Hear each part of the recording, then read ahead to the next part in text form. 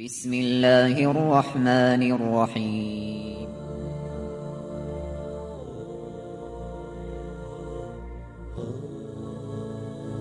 الرحمن العزيز الرحيم القوي السلام الكريم العظيم البصير العليم الحكيم الجبار.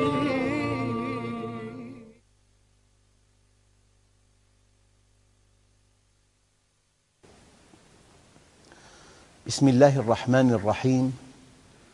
الحمد لله رب العالمين، والصلاة والسلام على سيدنا محمد الصادق الوعد الأمين. اللهم أخرجنا من ظلمات الجهل والوهم إلى أنوار المعرفة والعلم، ومن وحول الشهوات إلى جنات القربات. أيها الإخوة الكرام، لا زلنا في اسم الأول. الله جل جلاله أول، أي هذا الاسم يعني مطلق القبلية. مطلق القبلية، الله عز وجل علمه مطلق، رحمته مطلقة. كيف؟ أحياناً قاضي يحكم 1000 حكم، 10 أحكام غير عادلة، لا عن قصد ولكن عن خطأ ونقص معلومات. عند البشر هذا القاضي يلي حكم 1000 حكم، من هذه الأحكام 10 أحكام غير عادلة، يسمى عند الناس عادلا، لأن الإنسان ليس مطلقا. أما الإله لو ظلم عصفور في ملكه ليس عادلا. عدل مطلق، رحمة مطلقة، حكمة مطلقة، غنى مطلق، قدرة مطلقة. لذلك الله عز وجل هو الأول بمعنى مطلق القبلية، ليس قبله شيء ولا بعده شيء. تعني أيضاً أنه مطلق القبلية وعالي الشأن والفوقية، معنى الأول. معنى آخر، الله الأول على كل ما سواه، المتقدم على كل ما عداه، وكل ما سوى الله بعد الله. فإذا كنت مع الأول فأنت الأول، إذا كنت مع الأول أنت المتفوق، أنت الحر، أنت عزيز النفس، أنت الذي تشعر أنك محسوب على الله. مرة سمعت كلمة، عالم جليل توفي رحمه الله، ذهب إلى لندن لإجراء عملية، فجاءت اتصالات غير معقولة. هذه الاتصالات لفتت نظر الإذاعة البريطانية، أجرت معه حوار، سألته: ما هذه المكانة التي حباك الله بها؟ طبعاً اعتذر وتواضع كثيراً، فلما ألحت عليه قال: لأنني محسوب على الله. المؤمن محسوب على الله، ليس محسوباً على جهة أرضية. والإنسان حينما يحسب على جهة أرضية انتهى. المؤمن شخصية فذة، تعني مرتبة علمية، وتعني مرتبة أخلاقية، وتعني مرتبة جمالية. أيها الإخوة، الله الأول على كل ما سواه، المتقدم على كل ما عداه، وكل ما سوى الله بعد الله. الله الأول بمعنى آخر، لأن بديهيات العقل تقول أن الموجد قبل الموجود، وأن المحدث قبل الحادث، وأن الخالق قبل الخلق، وأن المدبر قبل المدبر، وأن الرازق قبل الرزق. أول الله عز وجل. بل في بعض الأحاديث كان الله ولم يكن معه شيء. بس ما معنى كان الله؟ هي كان تامة، شيء لا يغيب عن أذهانكم. الأفعال الناقصة كان وأخواتها لا تعني الحدث، تعني الزمن فقط. تقول الجو ممطر، مبتدأ وخبر. إذا قلت كان الجو ممطراً ربطت هذا الإسناد إلى الماضي، فكان أضافت زمناً ولم تضف حدثاً. لكن كان نفسها تأتي تامة. اتق الله حيثما كنت، حيثما وجدت، تعرب تامة، فعل ماض تام مبني على الفتح، فقد تأتي كان تامة. والشاهد اتق الله حيثما كنت، أي حيثما وجدت. وكان الله ولم يكن معه شيء. هو الأول، هو الأول بلا بداية، وجود أزلي أبدي، والآخر بلا نهاية. أيها الإخوة، الله عز وجل هو الأول، هو أبطن من كل باطن. فإذا توغلت في الشيء، أي شيء إذا توغلت فيه تصل في النهاية إلى الله. يعني هذه البيضة من الدجاجة، الدجاجة من البيضة، تسلسل لا نهائي. لكن لا بد من أول دجاجة من خلقها؟ هو الله. طيب هي مصيبة جاءتني عن طريق فلان، فلان من خلقه؟ الله عز وجل. من أعطاه قوة فنال مني؟ الله عز وجل. من سمح له أن ينال مني؟ الله عز وجل. يعني ما في إنسان بالأرض إذا ضرب بعصاه يحقد على العصا، يكون أحمق. لذلك الأقوياء عصي بيد الله، ينتقم بهم ثم ينتقم منهم. الأقوياء عصي بيد الله، ينتقم بهم ثم ينتقم منهم. هذا المعنى التوحيدي يلغي الحقد. الله عز وجل ما سلمك لأحد ولا يسلمك لأحد، إليه يرجع الأمر كله فاعبده.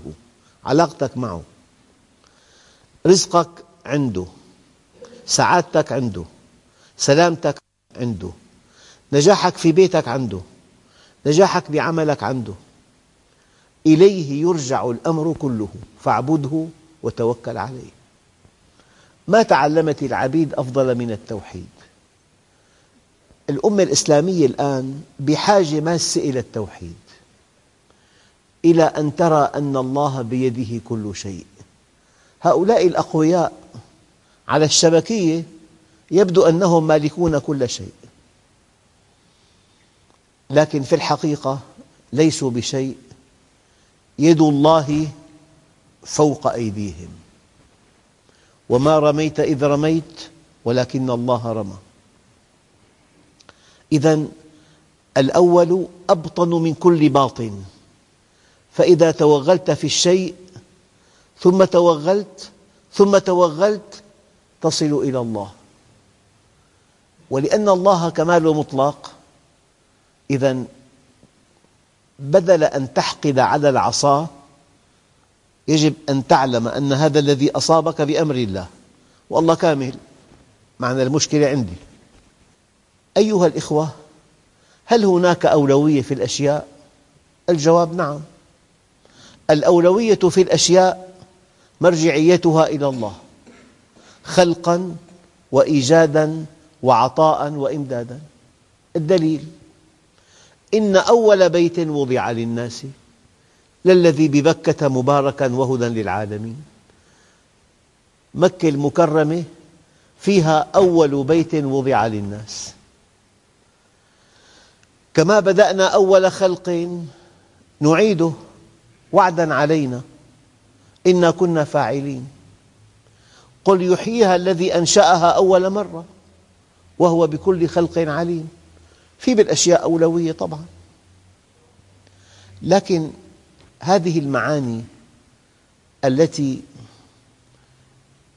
تشير إلى عظمة الله وإلى أسمائه الحسنى وصفاته الفضلى، وأنه الأول بلا بداية والآخر بلا نهاية، هو الظاهر والباطن، واحد أحد فرد صمد، لم يلد ولم يولد ولم يكن له كفوا أحد. هناك آيات لا تزيد على أصابع اليد تتحدث عن ذات الله. وجاء ربك، كيف؟ يد الله فوق أيديهم، كيف؟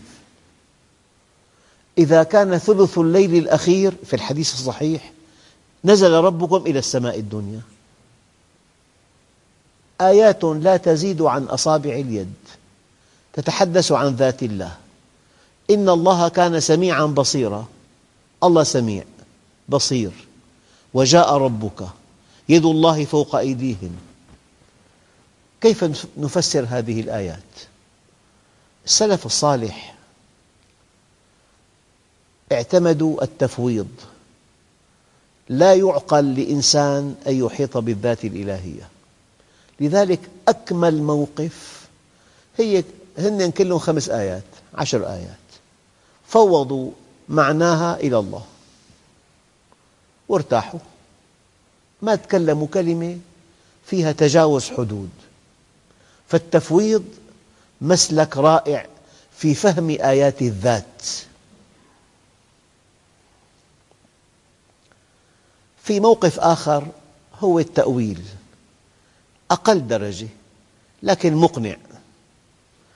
وجاء ربك أي جاء أمر ربك. إنسان دخله حرام، مستعلي على الناس، يهزأ بالدين، يهزأ بآيات القرآن الكريم،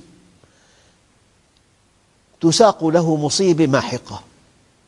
في بعض الأدعية: اللهم إنا نعوذ بك من فجأة نقمتك وتحول عافيتك وجميع سخطك.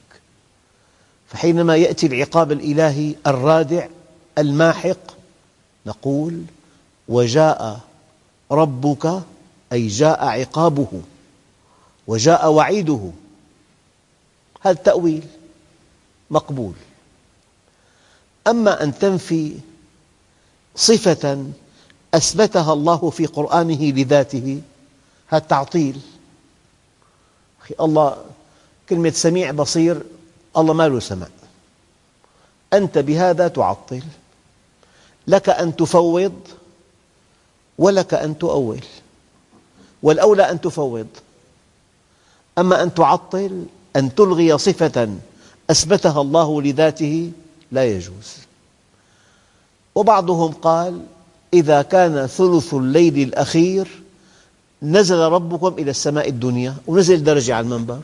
لا، هذا تمثيل. الآيات المتعلقة بالذات الإلهية لا تجسد ولا تعطل، ولكن تؤول، والأولى أن تفوض معناها إلى الله. 4 5 آيات لا تزيد على أصابع اليد. وعين العلم به عين الجهل به، وعين الجهل به عين العلم به. لو واحد سألك وأنت على شاطئ البحر المتوسط: هذا البحر كم لتر؟ أي رقم تقوله فأنت كاذب، لأن هذا السؤال فوق طاقة البشر. إذا قلت لا أعلم فأنت العالم. بهذا السؤال بالذات إن قلت لا أعلم فأنت العالم.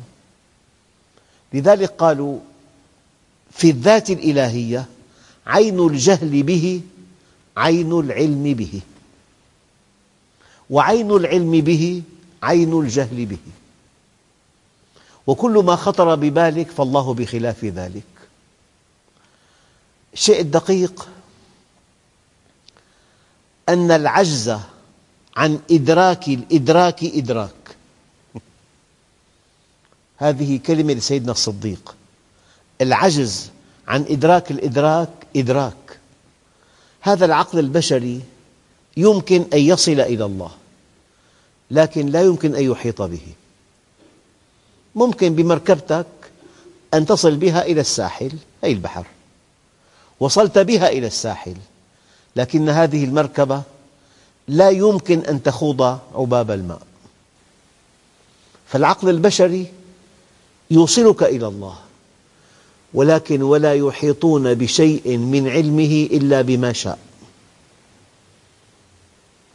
هي حقيقة.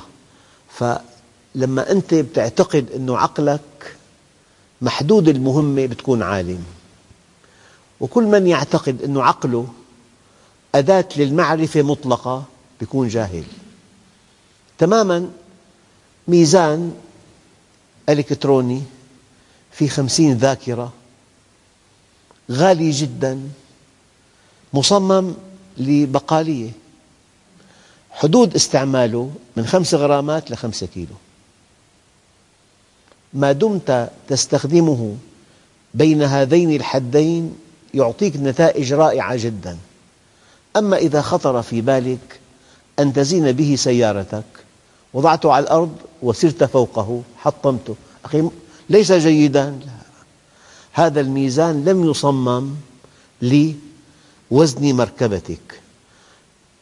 مركبتك صنعتها شركة محترمة جداً، وضعت لك بلوحة صغيرة في مكان ما وزن السيارة.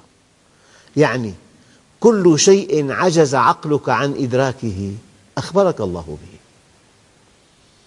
هذا الذي يعتمد العقل وحده لمعرفة كل شيء وقع في متاهة كبيرة.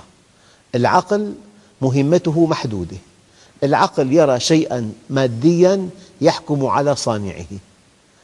أما أن تسأله عن غيب بغيب، الغيب المطلق لا يعلمه إلا الله.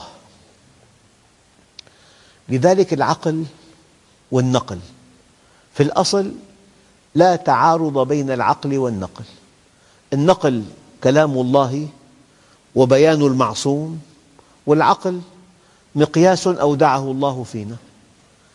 لكن لو كان في تعارض ظاهري فلعدم قطعية أحدهما، إما النظرية لم تكن حقيقة فعارضت نصاً قرآنياً، أو الآية فهمتها فهماً خاطئاً، أو الحديث موضوع.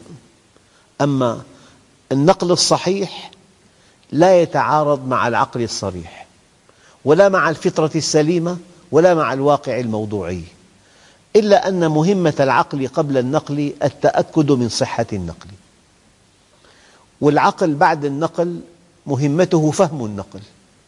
أما أن يكون العقل حكماً على النقل هذا شيء لا يجوز. أيها الإخوة، من تطبيقات هذا الاسم الله الأول، أنت كإنسان ما علاقتك بهذا الاسم؟ يجب أن تسعى أيها الإنسان إلى أن تكون أولاً في كل حقل.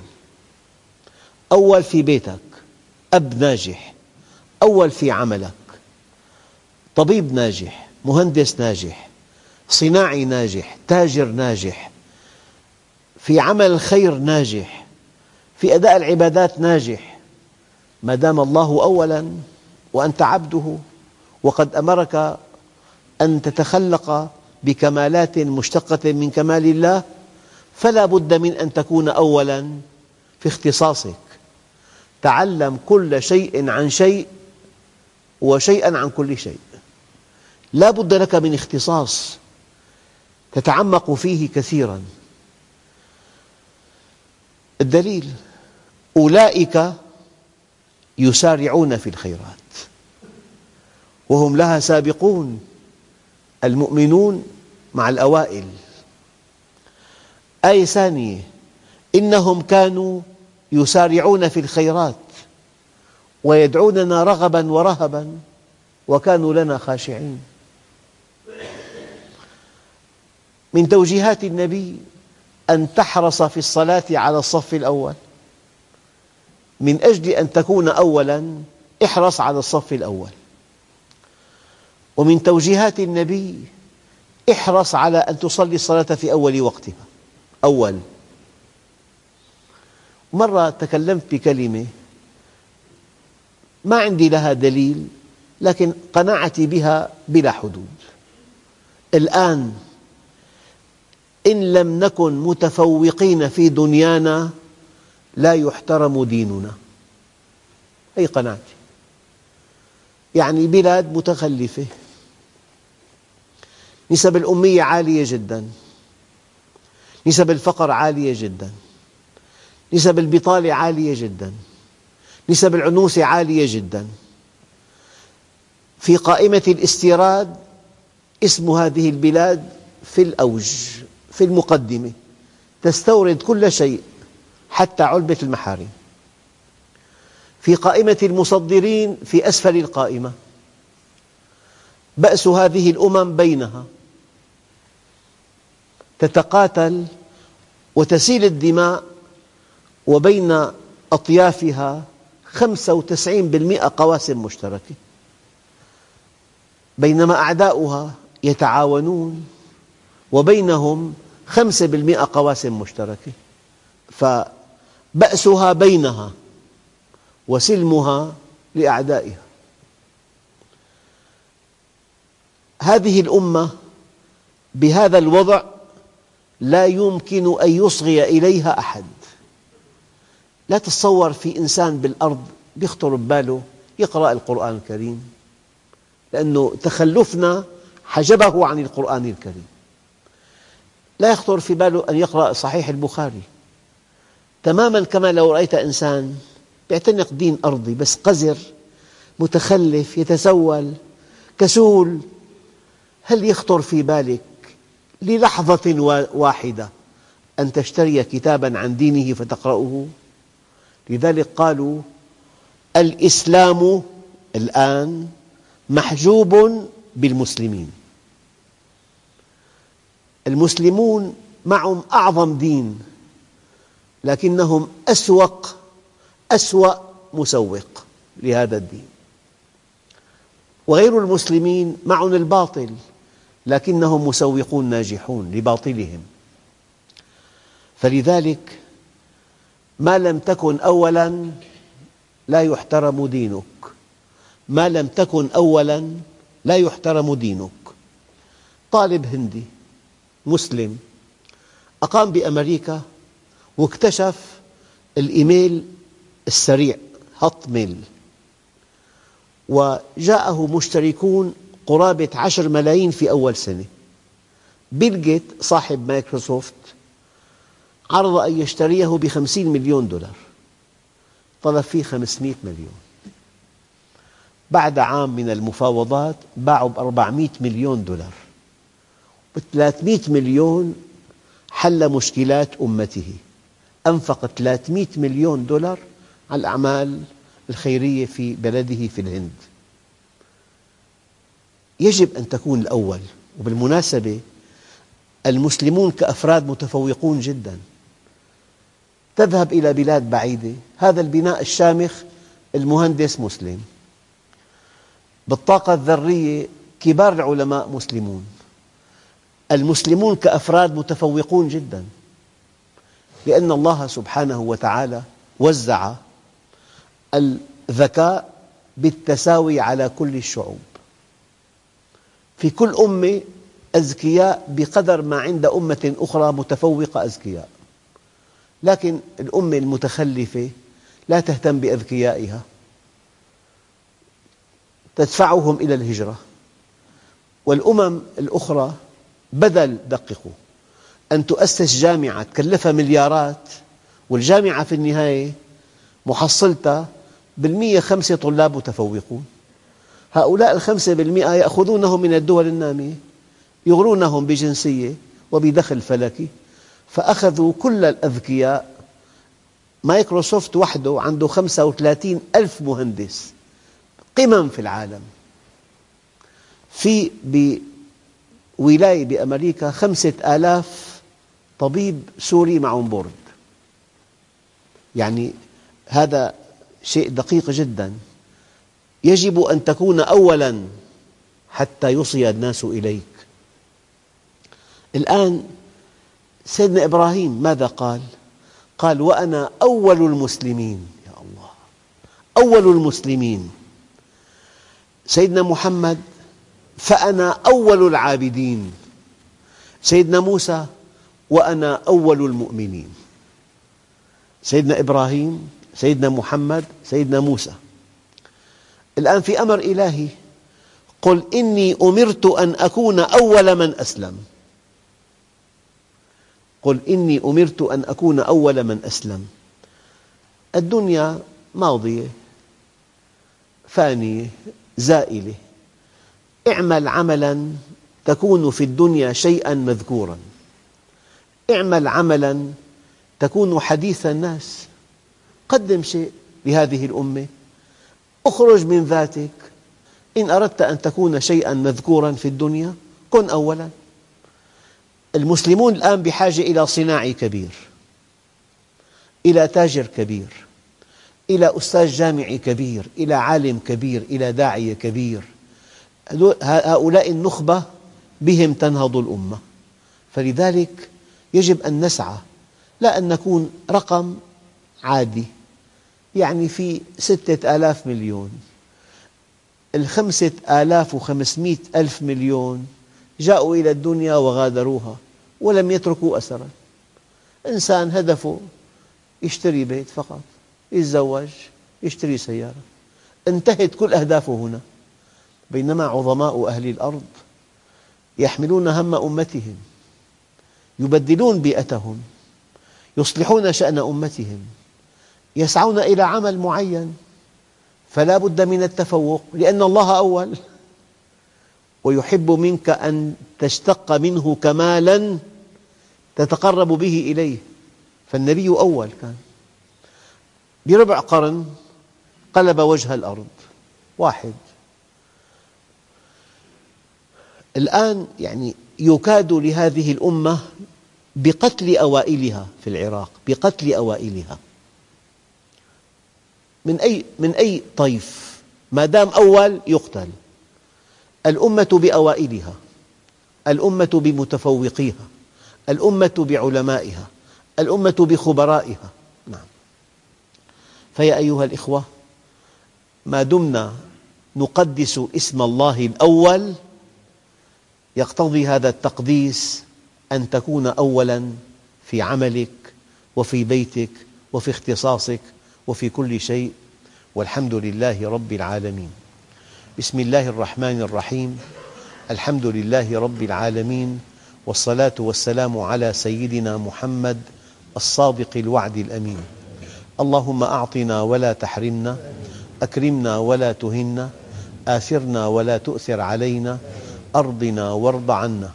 وصلى الله على سيدنا محمد النبي الأمي وعلى آله وصحبه وسلم، والحمد لله رب العالمين. الفاتحة.